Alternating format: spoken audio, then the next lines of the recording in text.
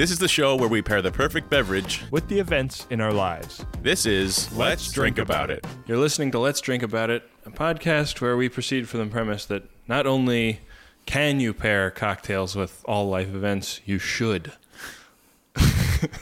I'm your host, Benjamin R. Harrison. That's a new variation. Mm-hmm. And I'm your host, Chris Bowman. And our lovely and talented guest is Christopher Hastings, author of Dr. McNinja, beloved webcomic. Oh, thank you. Let's not forget. I just found out that it's not long for this world. You're going to say not universally beloved. Yeah. I asked several people on the street. They had not heard of it. They'd never heard of it. I have recently announced that after about 10 years of doing the comic, it's maybe time to move on to other things. Fuck the fans. Yeah. I'm tired of their loyalty. I'm tired of their patronage. No, something that's been happening is that adults will talk to me and say that they've been reading the comic since they were children. Oh, wow. That's super weird. So, yeah, I mean, even like there's a guy that I'm working on a new comic with. He's an artist. And he's like, I think he's like 21 or 22. And he's like, yeah, I've been reading the comics since I was in middle school. Wow. And I'm like, no, we're peers. It's not allowed. Yeah. That's funny. I mean, you're also, you did a stint on Deadpool, right? So that's got to be exciting to see the movie coming to light. Oh, yeah. I mean, that's crazy. Like, he's my favorite Marvel character. And of course, it's wonderful to get to have my say about what he gets to act like on occasion. Yeah. So that was, I mean, did I read right that was like it was a few years ago now, right? Like you just did like a short run with it, or? I've had a couple of little stints on Deadpool. Okay, cool. Yeah, I wrote Deadpool, the Fear Itself Deadpool tie-in. Fear Itself was one of those giant summer Marvel things where everything changes forever. Yeah.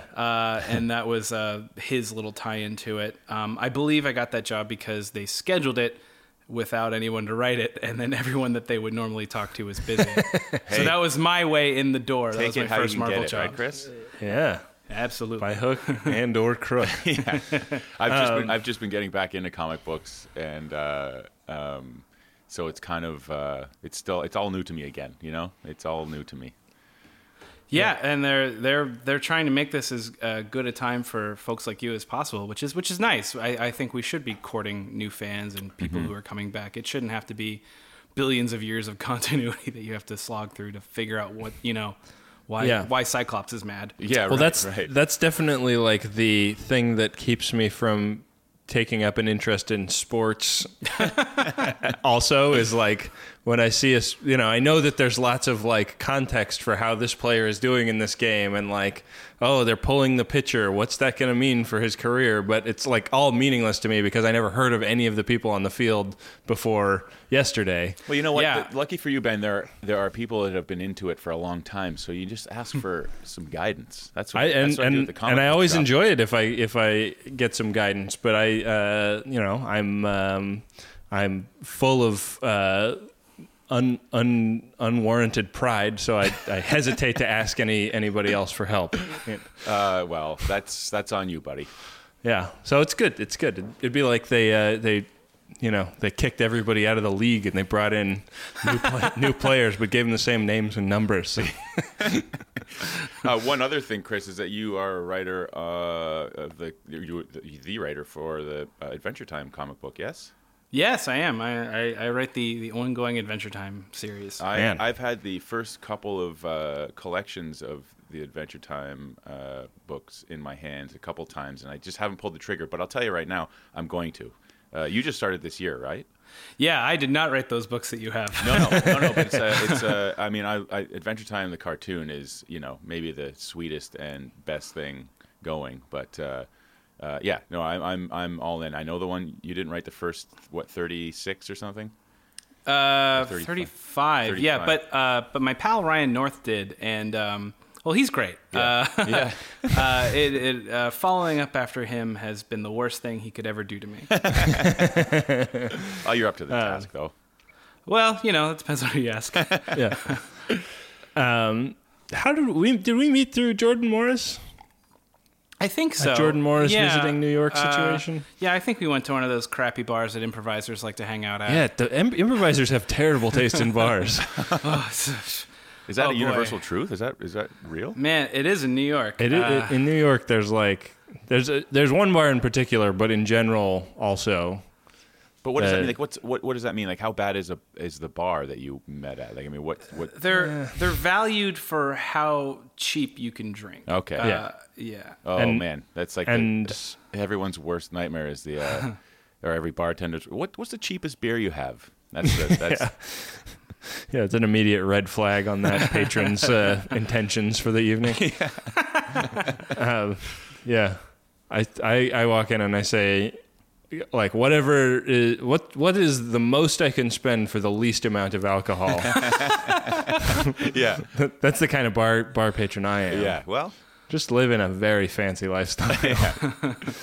I actually did ask that at a coffee shop one time. Like, what is the most caffeine I can get for the least amount of money? Because I was really broke at the time, and I think they made me a red eye, which was iced coffee with a shot of espresso in it. Oh man, yeah, that's giving me anxiety just thinking about it. Yeah, you'll be up all night. I'm so tired, and today I've had 2 coffees, but I'm tired and anxious. It's like the weirdest combination. It's like some sort of bliss, I guess. I don't know, oscillating between bliss and anxiousness. Yeah. So it's 2 flavors that you wouldn't think go well together, but somehow they do. Yeah, I got my anxiety and my fatigue. Yeah. Why? It's the weekend. Why are you punishing yourself so? Well, this is actually my weekend. I'm kind of like in the middle of a 6-day stretch of late nights. Like, I've been working late nights, and I don't know. I got up early because that's how my body works, and so I just kind of zombify my way through the day. Yeah. But no, it's actually kind of nice. It's not bad. I'm not really like, it's not the anxiousness that I'm not chewing my fingernails off or anything like that. Yeah. Well, how does it do? I mean, are you thinking about all of the new things you'll be able to do with the end of Dr. McNinja, or does it? Maybe we should, for the uninitiated, describe the strip a little bit. Sure, for people. Or strip is probably not the right. You can call it a strip. I'm not one of these people who cares so much the language of comic books. Yeah. Like, it's not a comic book, it's a graphic novel. Or it's not, whatever. I don't care. They're all comics to me. But yeah, so for those of you who wonder what the heck we're talking about, I read a comic called The Adventures of Dr. McNinja, which is the adventures of a doctor who is also a ninja. And he lives in a world that generally can support such a ridiculous notion in such a way that it does not seem so ridiculous. So you've set that as your premise and then followed all the logical conclusions. Yeah, that's pretty much precisely how it goes. I was like, let's make a comic like this Dr. McNinja character. And it's like, well, what makes sense? Well, his last name is McNinja. That means he must come from a family of ninjas. Irish ninjas, yeah. And they must not be terribly pleased that he's a doctor instead of a full-time ninja. And so let's keep going out from there. And it's kind of been following that, if this is true, what else is true? Which I thought I invented. And then it turns out that is a key premise of comedy that's been followed for decades. Yeah. I mean, it's also, I feel like having maybe a special time in the last several years as a premise, like. Oh yeah. I mean, and it's something that doesn't necessarily even have to work in comedy. Like, I feel like good sci-fi kind of is the same. Yeah, I mean, it's also just good like hero comics, like. It's probably how the real world works too. But it seems to. I mean, it works particularly well in comedy, and I mean, comedy works along a lot of the same lines as a lot of speculative fiction, where it's like if you need to start making crap up, there's certain rules that help it keep from being random nonsense. Right. Do you, like, as a writer, ever think about doing work in non-comic areas of writing? Do you ever like do scripts or novel kind of things or anything like that? I'm not so hot with prose, but I do write sketch comedy. Yeah. I'm on a sketch team at the Magna Theater here in New York. I think I knew that. I should have done more homework. Well, you could have also just been like acting like you were setting me up. Oh yeah, yeah. If I was a good interviewer, I would not have showed my hand. But yeah, I like writing sketch comedy. Yeah. And beyond that, I've written some like pilot spec scripts that gather dust on a hard drive. Yeah. Why don't we get into the meat of the show, and we'll keep gabbing about comics to our heart's content as we go. Meat. What do you guys say? Yeah. Let's Yes, do please.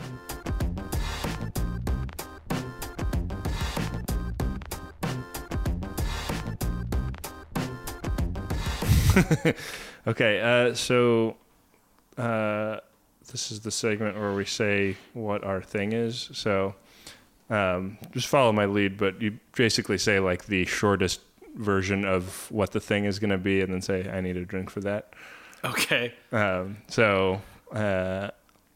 Is this a new way of? Yeah, we've tweaked it a little bit okay. recently. Here we go.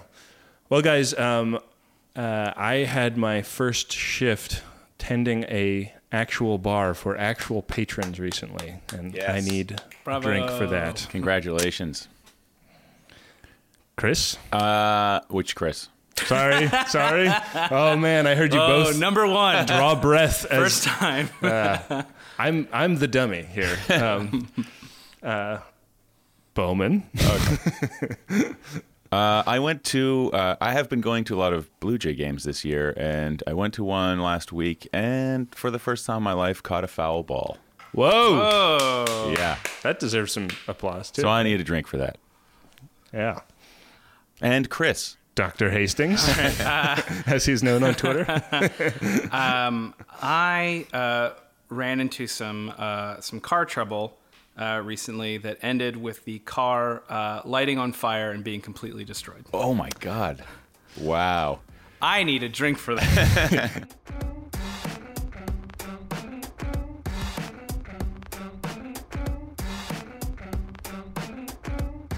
Chris Hastings, you're on the side of the road. This car is engulfed in flames. Yep. What better to drink than a drink that gets lit on fire? So, you're going to be drinking a Samba. This is 2 ounces of Cacacha, 1 ounce of cane sugar syrup, 3 dashes of citrus bitters, half an ounce of Aperol or Campari. I think I'm going to do Aperol.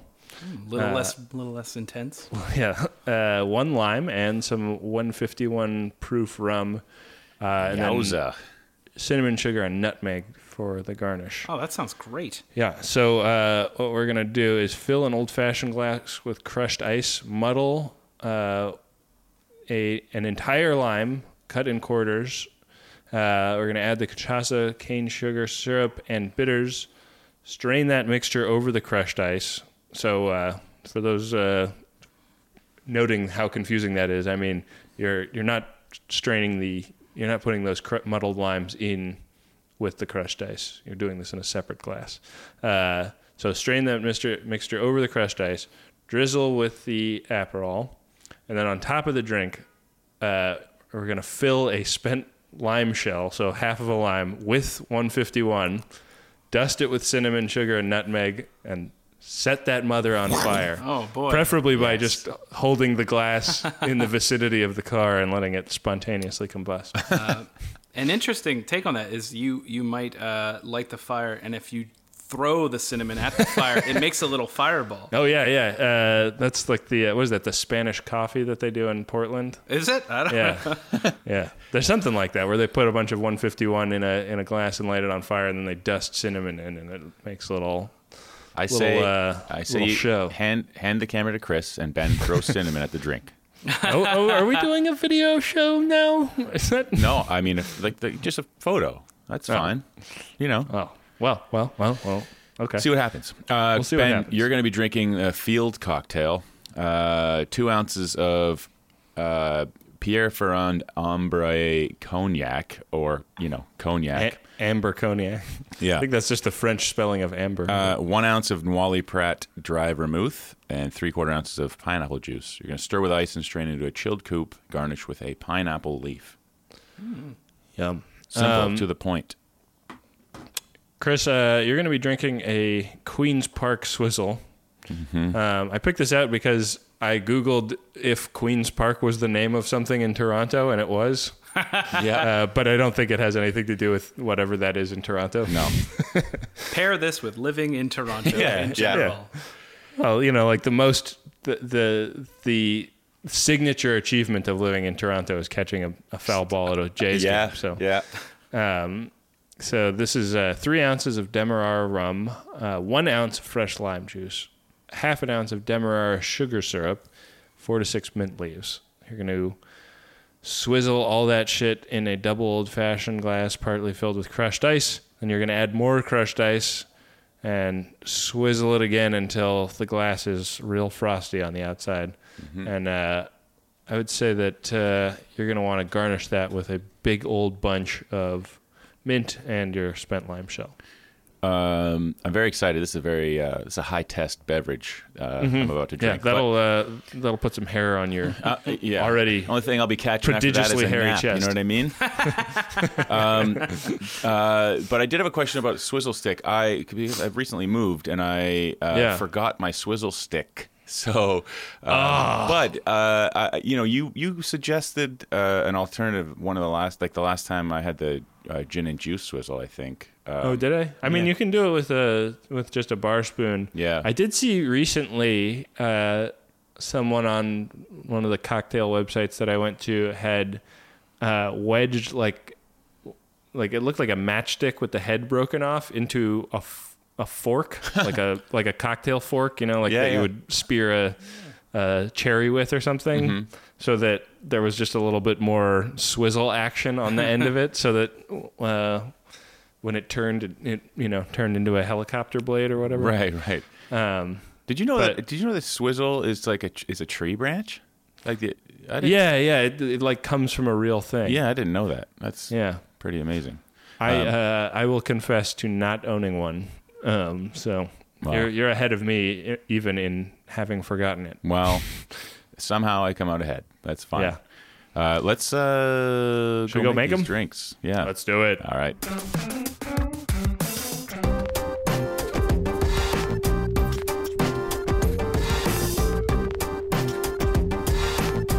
Cheers, gentlemen. Cheers, fellas. Cheers. That did not pick up, I'm sure. But rest assured, listeners, we did clink. We did. We are being polite. Man, I'm jealous of both of your drinks. Oh, man. Uh-oh. My drink is really good, but good. I'm jealous of yours because I like icy drinks. And I'm hoping we're right that the lime has stopped being on fire. Yeah, I really should have blown out invisible flames. Oh my God. I almost really hurt myself. Yeah. You see those videos of assholes on the internet trying to do shots of lit booze. Oh man. The insurance company is not going to be happy when they hear this episode. I think I might have told the story of a friend lighting a shot of Sambuca on fire and going to smack it out with his hand, like the top of the glass with his hand, and it suction cupped to his hand and burned a ring. It burned a ring into his hand. Like Joe Pesci in Home Alone. Is that what happened? When he like goes to open the the handle. Yeah. What does he put? He puts like a electric charcoal starter. Yeah, I was going to say I don't remember a flaming door. Sambuca shot in Home Alone. yeah. It's funny, I never questioned what that device was. It's an electric. I could be wrong about what that was. That would make a lot of sense. Be like, why did he have this hangable ring of heat? Yeah, I thought that was what it was called. That was Honey, have you seen my hangable ring of heat? Not like the most popular piece of merchandise from that series. Obviously the Talk Boy. The Talk Boy was the thing to have, but from the first movie, it was definitely like the door handle and hottener. My favorite was the collection of filthy doves from Home Alone 2. Yeah. Man, gotta catch them all. As a side effect, Ben, this drink will 100% take care of any anxiety and fatigue that I have today, because this is... Bowman, I've never heard of you having either of those things. This is a serious beverage. Yeah, like 3 ounces. I don't ever drink 3 ounces usually in a drink, I don't think. You guys have like regulations about how many ounces can be in a drink up there, don't you? That's right. Yeah, you can't serve like I think it's like an ounce, so double. You know, you can only serve 2 ounces. You can't serve any more than 2 ounces of alcohol in a drink. Yeah. And how is it 2 ounces of 80 proof alcohol, or I mean, can you do 2 ounces of? Well, the finer points I'm not sure of, but I think it's got to be. I'd imagine it would be the 80 proof. You know. Is it like? Are there like government inspectors coming into your bar and putting little measurement devices into people's drinks? Yeah, they've got really sophisticated technology up here for that stuff. Yeah, I bet. A lot of our tax dollars at work, you know. Well, you know, I think that if you have undergone the glorious achievement of catching a foul ball, you deserve 3 ounces of alcohol. Yeah. I think that the government, I think that law probably has a specific exception for dudes who have recently caught a foul ball. And ladies. Yeah. Well, good. Thankfully, I'm in the comfort of my own home, so it doesn't really matter. Jackbooted thugs aren't going to kick in the front door. I dare you to come into my home. Yeah. Get off my land. Out of my cold, dead, drunk fist. Well, I guess let me tell you the story of this fateful day. Yeah, you almost told this to me on the phone, and I was like, Chris, what the fuck is wrong with you? We have a podcast. You got to save these stories. For once in my miserable life, it's not an ailment or some like I didn't trip and smack my head off a car door or something. So friend of the show, past guest of the show, Chris Berube, friend of the show, Andrew Norton, and myself. It has become a somewhat regular thing that we've been going to Blue Jay games, and nice. So Chris got us seats at the third baseline, foul territory, just to the right of the foul pole, and we thought, holy shit, this is like something's gonna come this way, you know? Yeah. Not knowing exactly how close, and so we were in amongst the commoners. It was quite packed where we were, and we said, no, none of this, thank you. And we moved to a section, just one section over. You know how they have got that imaginary line, and it costs X amount of dollars more to sit in these seats, the exact same sort of comfort level, but just more pricey and more expensive. It was Orphan Day at the game, and you wanted to get away from all of them. Chris, you've been, have you? Yeah. Exactly. Oh, of course. We actually moved closer to the orphans. There was a group of camp kids. Summer camp kids from Pennsylvania were in this section. Oh, really? Yeah. So, but there was, tons of free space also. So we sat, with no one around us except for these kids, a few feet to our right. And, the kids were yelling at the outfielders, and one of the guys had thrown a ball to them, and, they were like losing their minds and stuff. And so, I think it was like sixth inning, and I turn to Chris and I say, man, I can't, like, normally there's like crazy amount of foul balls hitting this area, and there's nothing yet. And it was a batter later, one batter later, a foul ball. And I'm not even paying attention at this. I was looking at the ground or my phone, probably my phone. And did you like take off your hat, gesticulating, talking to somebody, and it just landed in your hat? No, that would be amazing. Did it land in your beer? No, also amazing. I did want to use the popcorn bucket, though. I just want to shower my friends with popcorn. But you realized it wouldn't work because you'd cut that hole for your penis in the bottom of it, so it would have gone right through. You're a filthy son of a gun. So I'm just a fan of French cinema. So what movie is that? No, I don't know. Some French like coming of age film where like a kid that like tries to actually do that, and is it Le Paille Américain? That's the one. That French cinema. Le kilomètre naked. So I quickly I'm shaken from my phone staring by Chris and Andrew yelling, "Oh shit!" And I look up and ball. Yeah, a ball is coming our way. Excuse me. a ball is coming our way, and I look up, and it's like looking like it's going to go past us. But it hits like this giant, like the banner, like a lit up like electronic banner behind us, and it makes this huge thud sound, and it drops straight down to the row behind us. So I didn't catch it out of the air, but I turn, and everything's happening so quickly. I don't know. I have no, honestly, really, like my memory of this is very kind of like. As I caught the ball, I kind of like blacked out. I was like so excited. And, so you forgot about snatching it out of the hands of an orphan who was also holding a giant lollipop? Just Pennsylvania orphan. Ben, just wait for the end of the story, will you? So I turn around, and there's like literally, probably 70 kids to our right. But as I turn around, they're on my left, and there's one kid coming towards the ball. And there's me. And my two friends are standing beside me, just kind of like, they're just standing still and watching it go down. And I, like a goddamn, what are those things called? Praying mantis, snatched the ball. It was some sort of like martial art, like way of like a mantis style, exactly what it was. You killed your husband and you went for the ball. I took his head off. And I snapped the ball, like it bounced, and I caught it like on the bounce.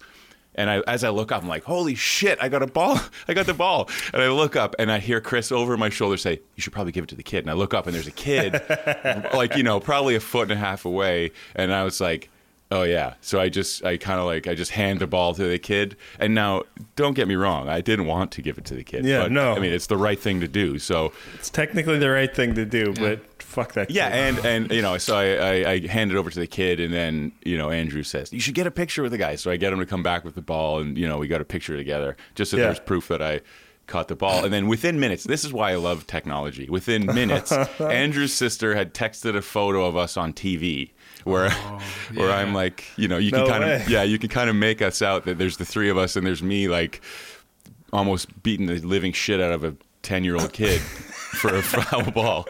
That is such a situation where you are either a hero or a villain. There is no neutral ground. Yeah, if you steal the ball from a kid or you graciously give one to him. You'd be on the front page of Reddit the next day with 3,500 people weighing in on what a turd they think you are. Yeah. I've seen people on camera just keeping the ball from a kid, and everyone around them giving them dagger eyes, right? And it wasn't until I saw the photo like minutes later of us on television where I realized how many people were watching what was happening around us. Yeah, I mean, it's kind of a lesson about this modern age that we live in. Like anything you put out on Twitter or Facebook, that's a public act, man. But yeah, it's true. There might as well be a stadium full of people watching you. Sure. I also think though, because as I turn around and sit down, there's a husband and wife sitting in front of us, and this older man just kind of fist bumped me, and it's like cool, that was a good move, man. I'm like, oh, thanks. It just kind of felt better in the end, because I think I just have a fucking baseball. More meaningful for the kid. Yeah, totally. And I mean, they're here visiting on from a summer camp, and it's a cool story, I guess, Yeah, totally. But it was the best part was asking him to get a photo taken, and all the all these teenage girls anyway, so it was a thrill. That's never happened. I mean, it's come they've landed around me before, and I've never actually wanted to be that guy that's running and diving after a foul baseball, because that's not that's not cool either. Yeah. But it just it literally almost fell in my lap. So doesn't get better than that. Not bad, man. Well, the suspense is killing me with what swizzling device you wound up using.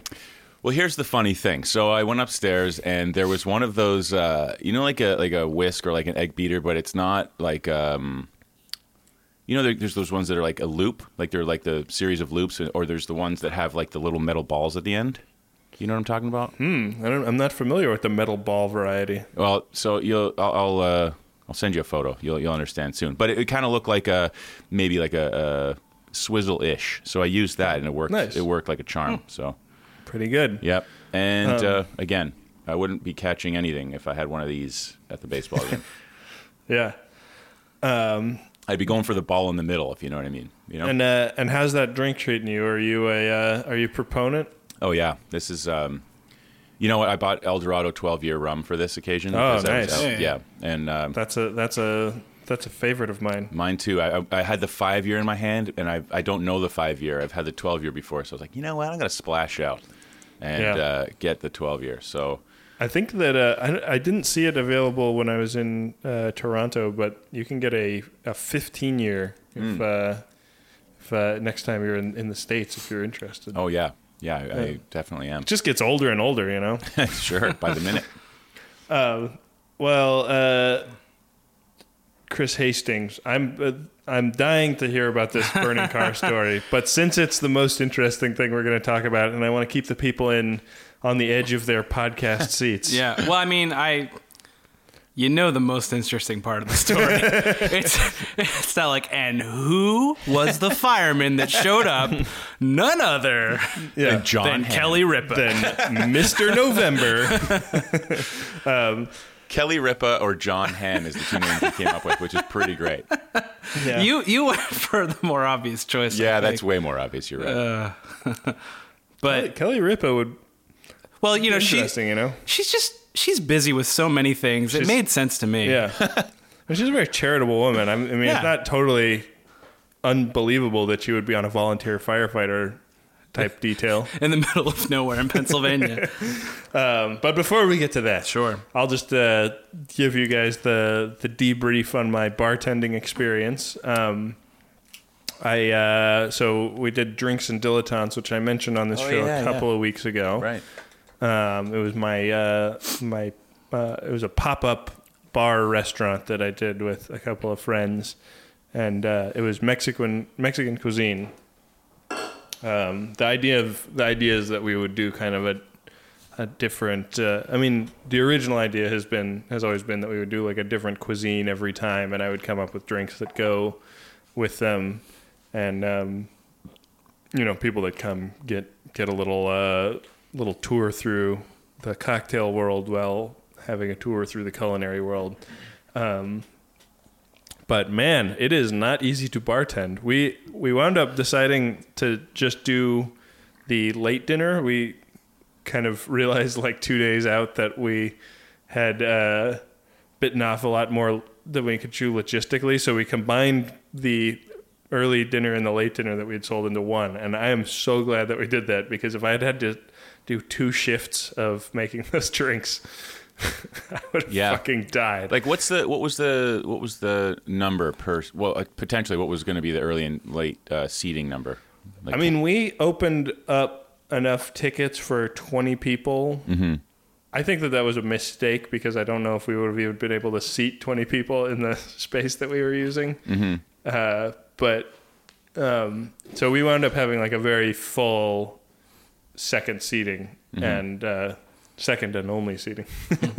But man, like whipping up a bunch of drinks, keeping the consistency up, getting them out to people before they've diluted in their ice and all that is a challenge. I feel like a couple of weeks ago you were saying you would never take me for granted, Chris. I feel like I've learned about how I need to not take my bartenders for granted, because man, it is fucking a super challenge. It's like physically challenging. My feet were killing me at the end of it. Yeah. I had a blast, I will say. Yeah. I mean, we tried like a bunch of weird Mexican spirits, raicilla and sotol and mezcal and really fancy tequila.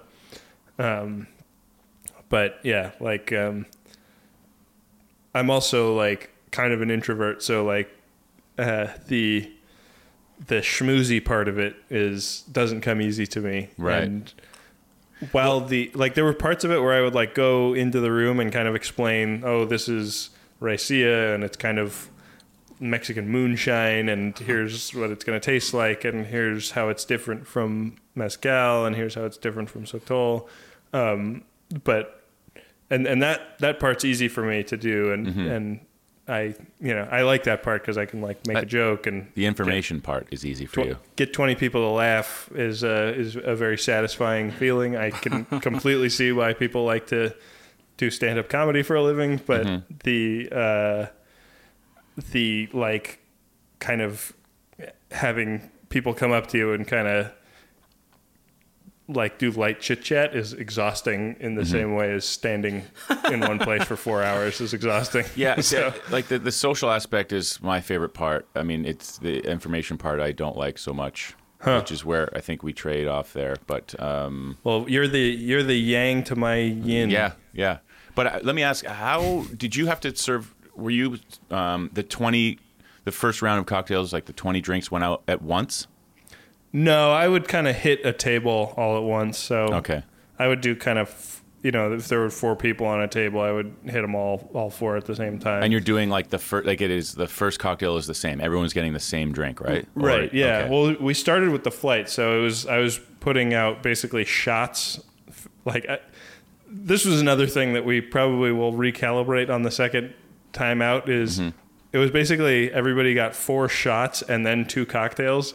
And it was a 2-hour dinner. Oh my gosh.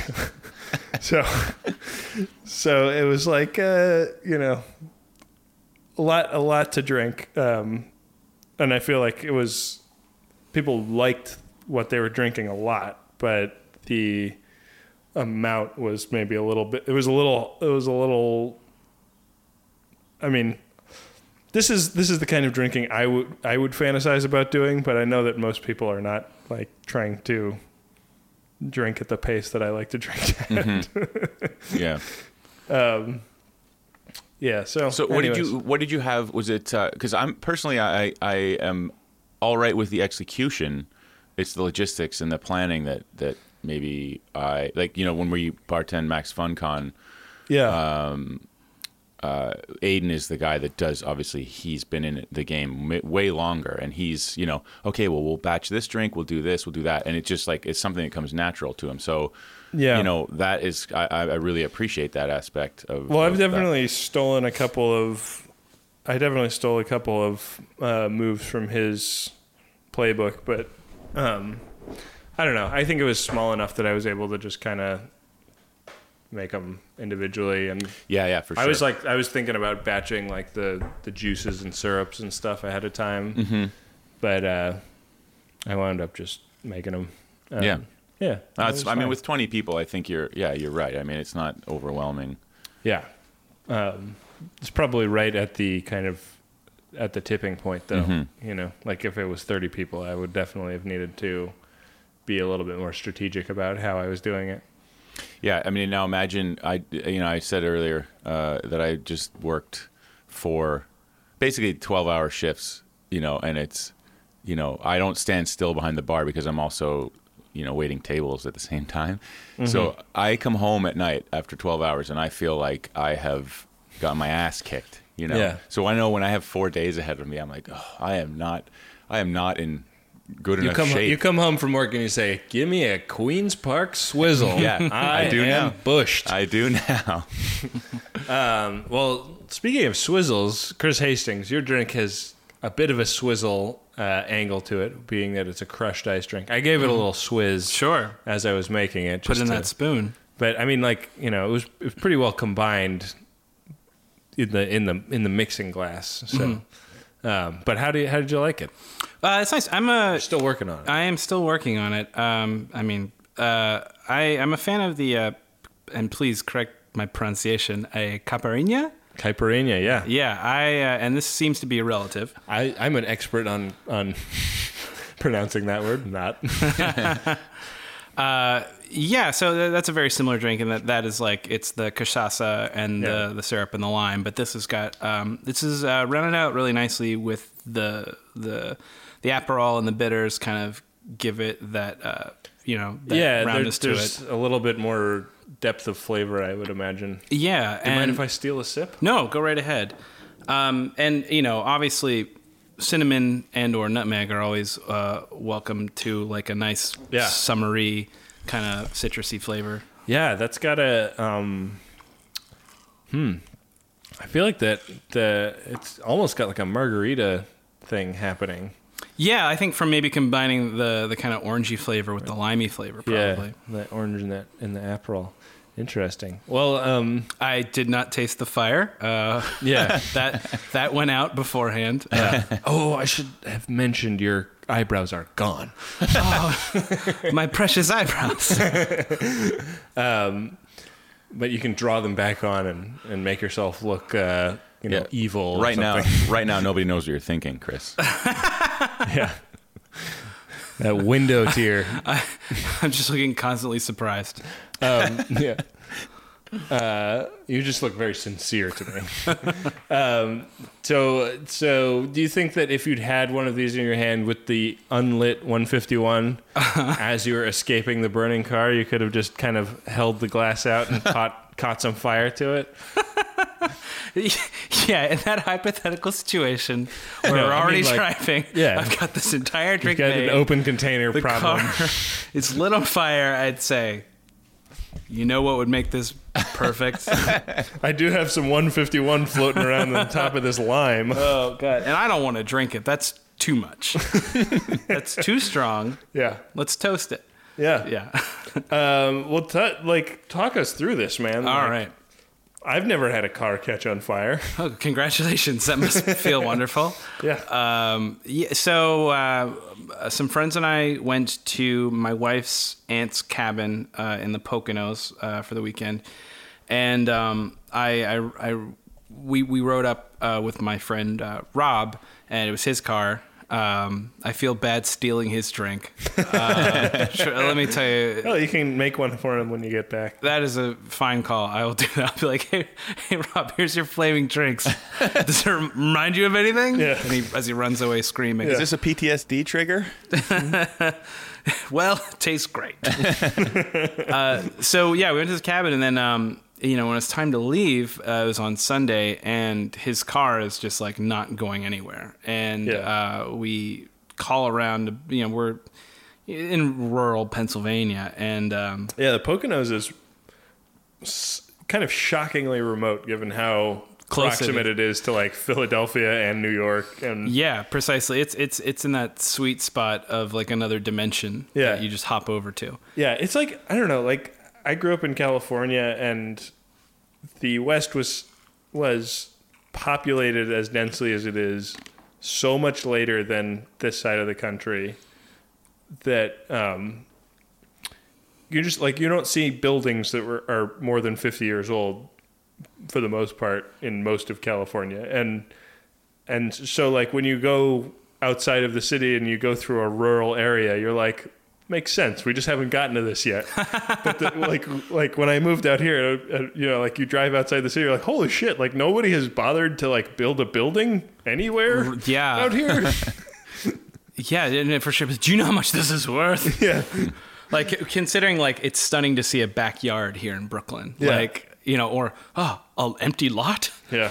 Like why are you leaving that money on the table? Yeah. I used to have a backyard that basically was an empty lot, and it was like, it seems nuts that nobody has put an apartment building here. Yeah. Like, they could make so much money if they did that. Yeah. Well, enough other people have got the right idea to make living in this town slowly more and more miserable.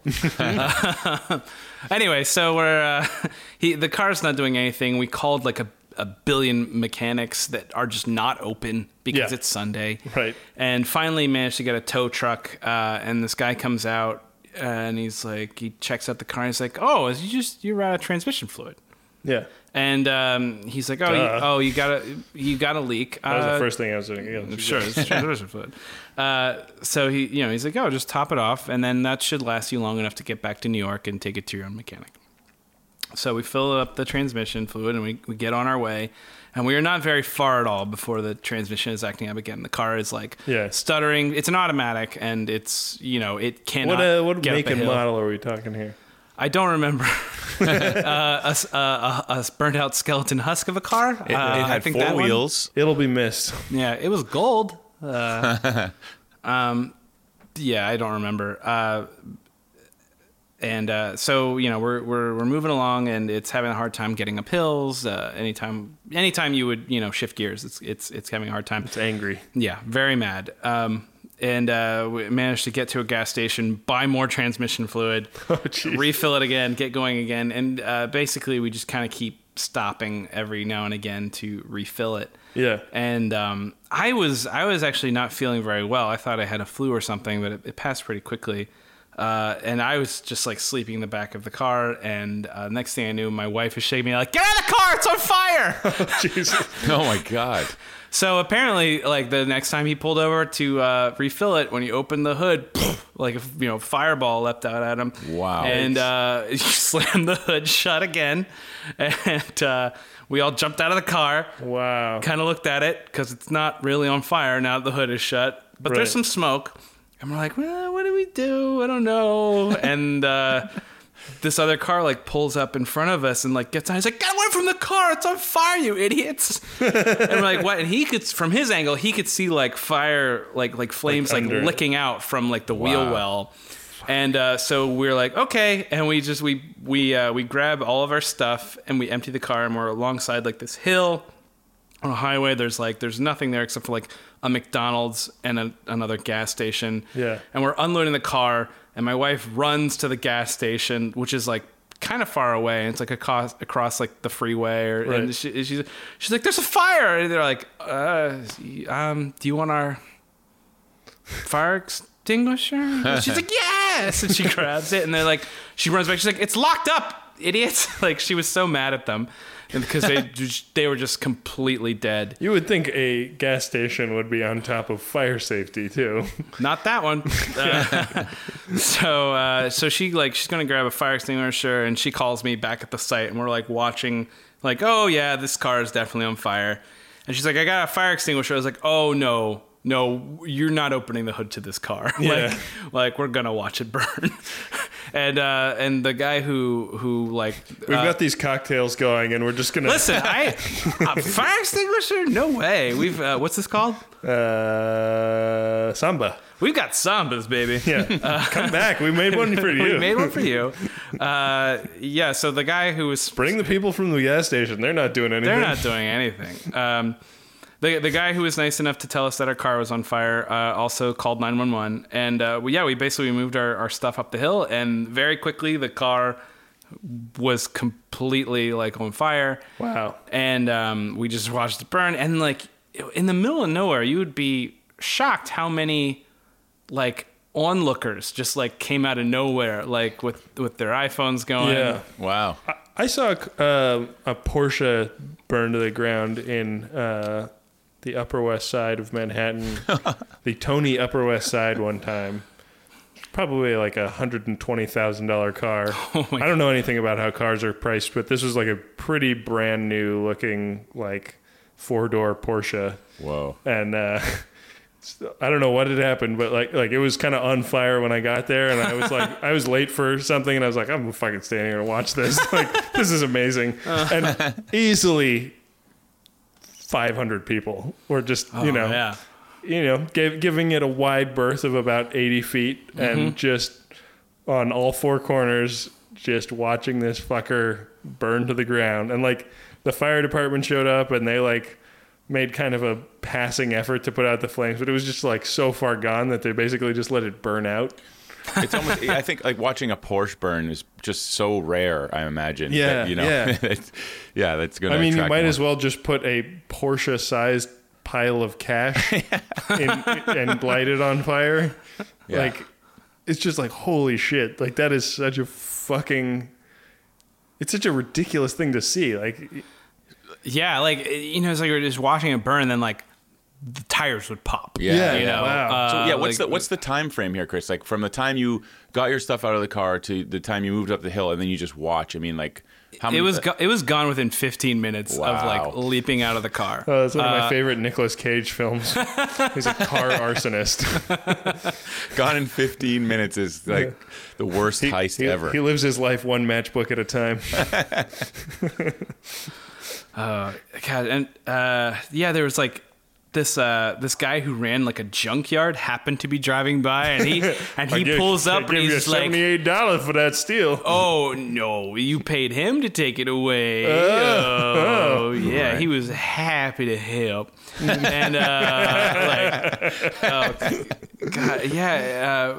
I remember it was really like, when the fire department shows up, like, you know, poor Rob is watching his car burn. Yeah. And they what is he going through at this? Is he like did he know that his car was on its last legs when the trip started? No, but I mean, it was having some problems here and there. But like, he'd had that car for a long time, I think. But you know, the firemen are they're kind of surrounding it, and he's like, "There better not be a goddamn scratch."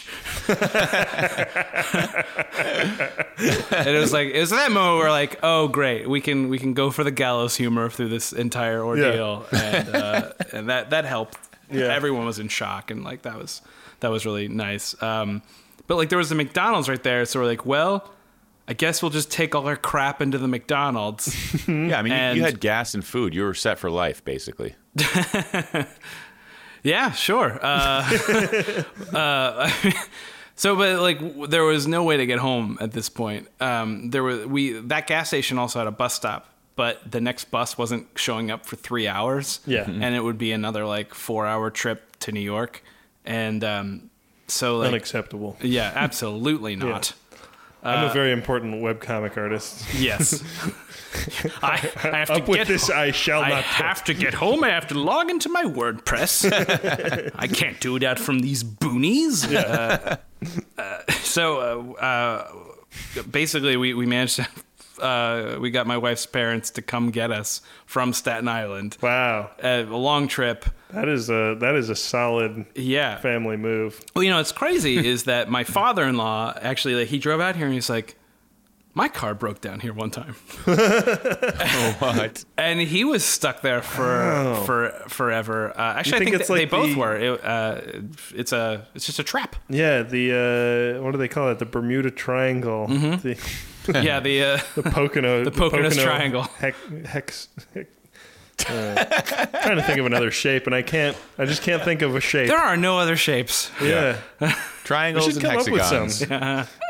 Hexagon. That's a shape. Nah, that sounds pretty sci-fi to me. Yeah. I like your use of the letter X. I think it's extreme. There was something that happened at the McDonald's. So we're waiting at this McDonald's forever, and like, the manager comes by and she's like, "How are you folks doing? You figured out how to get home?" I'm like, "Oh yeah, we got family coming to get us." Yeah. And you know, we're like, "Oh, was thanks." it McRib season at least? No. Oh. Regular ass hamburgers. We did have them. We said, well, we're sitting at this McDonald's. We might as well have a McValue meal. Yeah. And we're like, well, thanks so much for letting us stay here, because we were hanging at McDonald's for hours. And she's like, well, you know, we got to do what we can for our customers. It's like, we're not. I mean, we did end up being customers. Yeah. But like, that's an odd stance to take. Like, you don't. It doesn't have to be the company line. You know? It can just be like, you were stranded by the side of the road, and we'll let you sit in our empty chairs. Yeah, which is not like a charitable act on their part. That's like a lot of the service that McDonald's provides is being a place for people to fucking get air conditioned for a little while. Yeah. But it was nice that they let us sit there for a long time. Yeah. Don't get me wrong. Yeah, well, good on them. Guys, I have an important question for you. Do you have, down there in the United States of America, do you have McDoubles? Is that a thing there? You know, Chris, the knowledge that I have of the menu at McDonald's is sadly... All right, well, then I defer to Chris, rather. Do you have McDoubles? Do you know? Do you have any idea? I think we have, like, double quarter pounders or something. So basically a double cheeseburger. I found out because there's a value meal option called the McDouble, and there's a double cheeseburger, okay? So I asked, what is the difference? Here's the difference. One single slice of cheese. Yeah, double cheeseburger has 2 slices of cheese. McDouble has 1. They saving a heap of cash on that 1 slice of cheese. Yeah, I mean, you think about how many McDoubles are getting ordered, and you amortize the cost of the 2-cent cost of that slice of cheese. That's how McDonald's makes their money. They're saving a mint every year. Yep. Yeah. Anyway, the only thing interesting I know about McDonald's is that the pickle and lettuce combination that they put on the Big Mac is referred to as shred in the computer. Okay, that's pretty interesting. Yeah. All right, that is the one thing I know about McDonald's. That concludes McDonald's Corner of Let's Drink About It. Well, should we move on to our listener request? Yeah, we shall.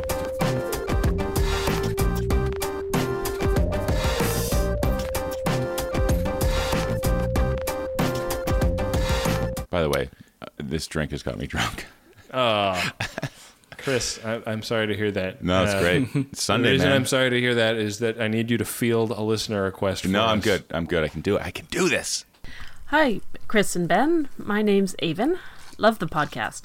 In fact, I might say that you're a bit of an inspiration to me because the life event I'm calling about is starting a podcast. My husband and I are launching the Endless Knot podcast. It's a spin-off of the YouTube series that we do about etymology and history and literature, and we definitely need a cocktail to celebrate and to soothe our nerves as we go off into a whole new medium. And we'll certainly be talking about cocktails from time to time on our podcast too. So, if you can give me a drink to get us started, that'd feel like a really good omen to start off with. Thanks, guys. Yay, Cool. awesome. Congratulations. Welcome. There's only a few of us out here podcasting at the moment, so, success is guaranteed. One of you guys ought to patent it. Yeah, there's probably a lot of money in that patent. There might be. That is very flattering, Avon. It is indeed. Thank you. Avon, friend of the Endless show. Knots YouTube, they did a very cool series on the etymology of the word cocktail, and then they did another one on tiki drinks, which I highly recommend both of those if anybody is curious about the it's kind of is as much cultural history as it is etymology. It's really cool. They do a lot of research, and then I think they make a drink at the end of each of those episodes. So our kindred spirits online here. Indeed. Well, Avon, I'm going to give you something called the Journey. It is 1.5 ounces of Macallan 12-year whiskey, 1/2 ounce of cherry Heering liqueur, 1/2 ounce of, again, brand name, not familiar, 1/2 ounce of Taylor Fladgate Tawny Porto 10-year, which is a lot of fun to say, 1/4 ounce of Grand Marnier, 1 dash of Fee Brothers Peach Bitters, and an orange zest twist. You're going to combine liquids in a mixing glass with ice, stir until well chilled, strain into a chilled cocktail glass, zest a fresh orange twist over the cocktail, and drop twist into the drink. It's very specific. Yum. Yeah. That sounds really good. Yeah, I think it should be good. So you know what to do, Avon. Make it. Yeah. Take a picture. Send it to us. Send it in. Mm-hmm. They might be in Ontario, so all of those ingredients are probably impossible to find. Well, if you can find alternatives. If not, then have a shot of whiskey. Yeah. Most of us just drink whiskey up here, so that's whiskey and beer. That's pretty much it. We don't have a very refined culture.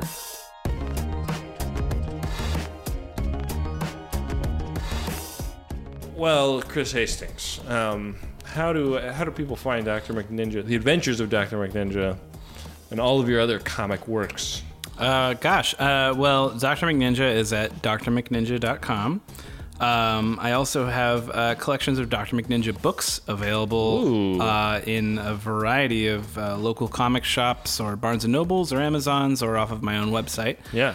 The most recent one just came out last week, which is called King Radical, which is about Dr. McNinja's nemesis, King Radical. Nice. And you can also follow me on Twitter. I'm at Dr. Hastings, and other general stuff about me is at Christopher-Hastings.com. Nice.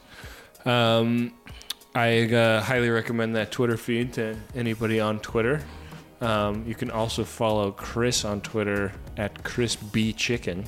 And Benjamin at Benjamin RAHR. And you can follow our show at Drink About It. We're also on Instagram at Let's Drink About It, as well as Facebook at Let's Drink About It. And we're on Tumblr and probably on some other websites too, right? Oh, yeah. We're on the just World Wide Web at www.letsdrinkabout.it. I wanted to thank, after the last 2 weeks' shows, a bunch of our listeners went on and left us reviews on iTunes, which we really appreciate. They did. JPS00, TJB Love, and Drinking About It all left Awesome. really nice 5-star reviews. Cool. Yeah, thanks to you three and Thanks. anybody else that's left one. I think that some people don't write anything, but go ahead and write something. It doesn't have to be long. Just say what you like about it. Say what you would say to a friend that you were trying to get to listen to the show. You know what I'm saying? Good idea. Yeah. That's a great idea, Ben. Yeah, I'm full of them. Yep. We should thank Graham Walsh and Paul Watling for the music and art. Thank you, fellas. And we should thank Chris Hastings for Hastings, being thank our you. lovely and talented guest. Oh, it's been my a pleasure. real pleasure having you on the show. Thank you. Long time coming, and I'm glad it happened. Oh, likewise. Very Thanks, nice. Chris. And I was talking before the show. I think we're going to see you at TopatoCon coming up in September, I believe. Yes. Yeah, to Patacon in Northampton, or is it in East Hampton? One of the Hamptons, for sure, of Massachusetts. It's in East Hampton because it's going to be at the... I forgot the name of the Eastworks, the Eastworks building. Yeah. In Massachusetts, that's going to be a great time. Yeah, I was Very talking excited. to our friend Holly Rowland at the Topatico that's throwing Topatacon. She said that they had to get a bigger venue because the place they were originally looking at was not cutting it. And Sweet. yeah, we're really excited about it. It's going to be, I think, probably our first live show, right? Oh, yeah. Our very first proper live show. I mean, we did the Stuff You Should Know thing, but that wasn't us. That was them. Yeah. But yeah, this will be us. So it's Yeah. very exciting. If you're into comics and podcasts and all of the good things that creative people are doing online, look into Topatacon. I think it's topatacon.com, and we'll be there. We'd love to see you there. Absolutely. With that, we'll be back at you next week with more life events, more drinks that go perfectly with them. Later, potato. I do like that you've rounded out with potato every time. The last couple episodes is great. Don't choke on your rum and coke.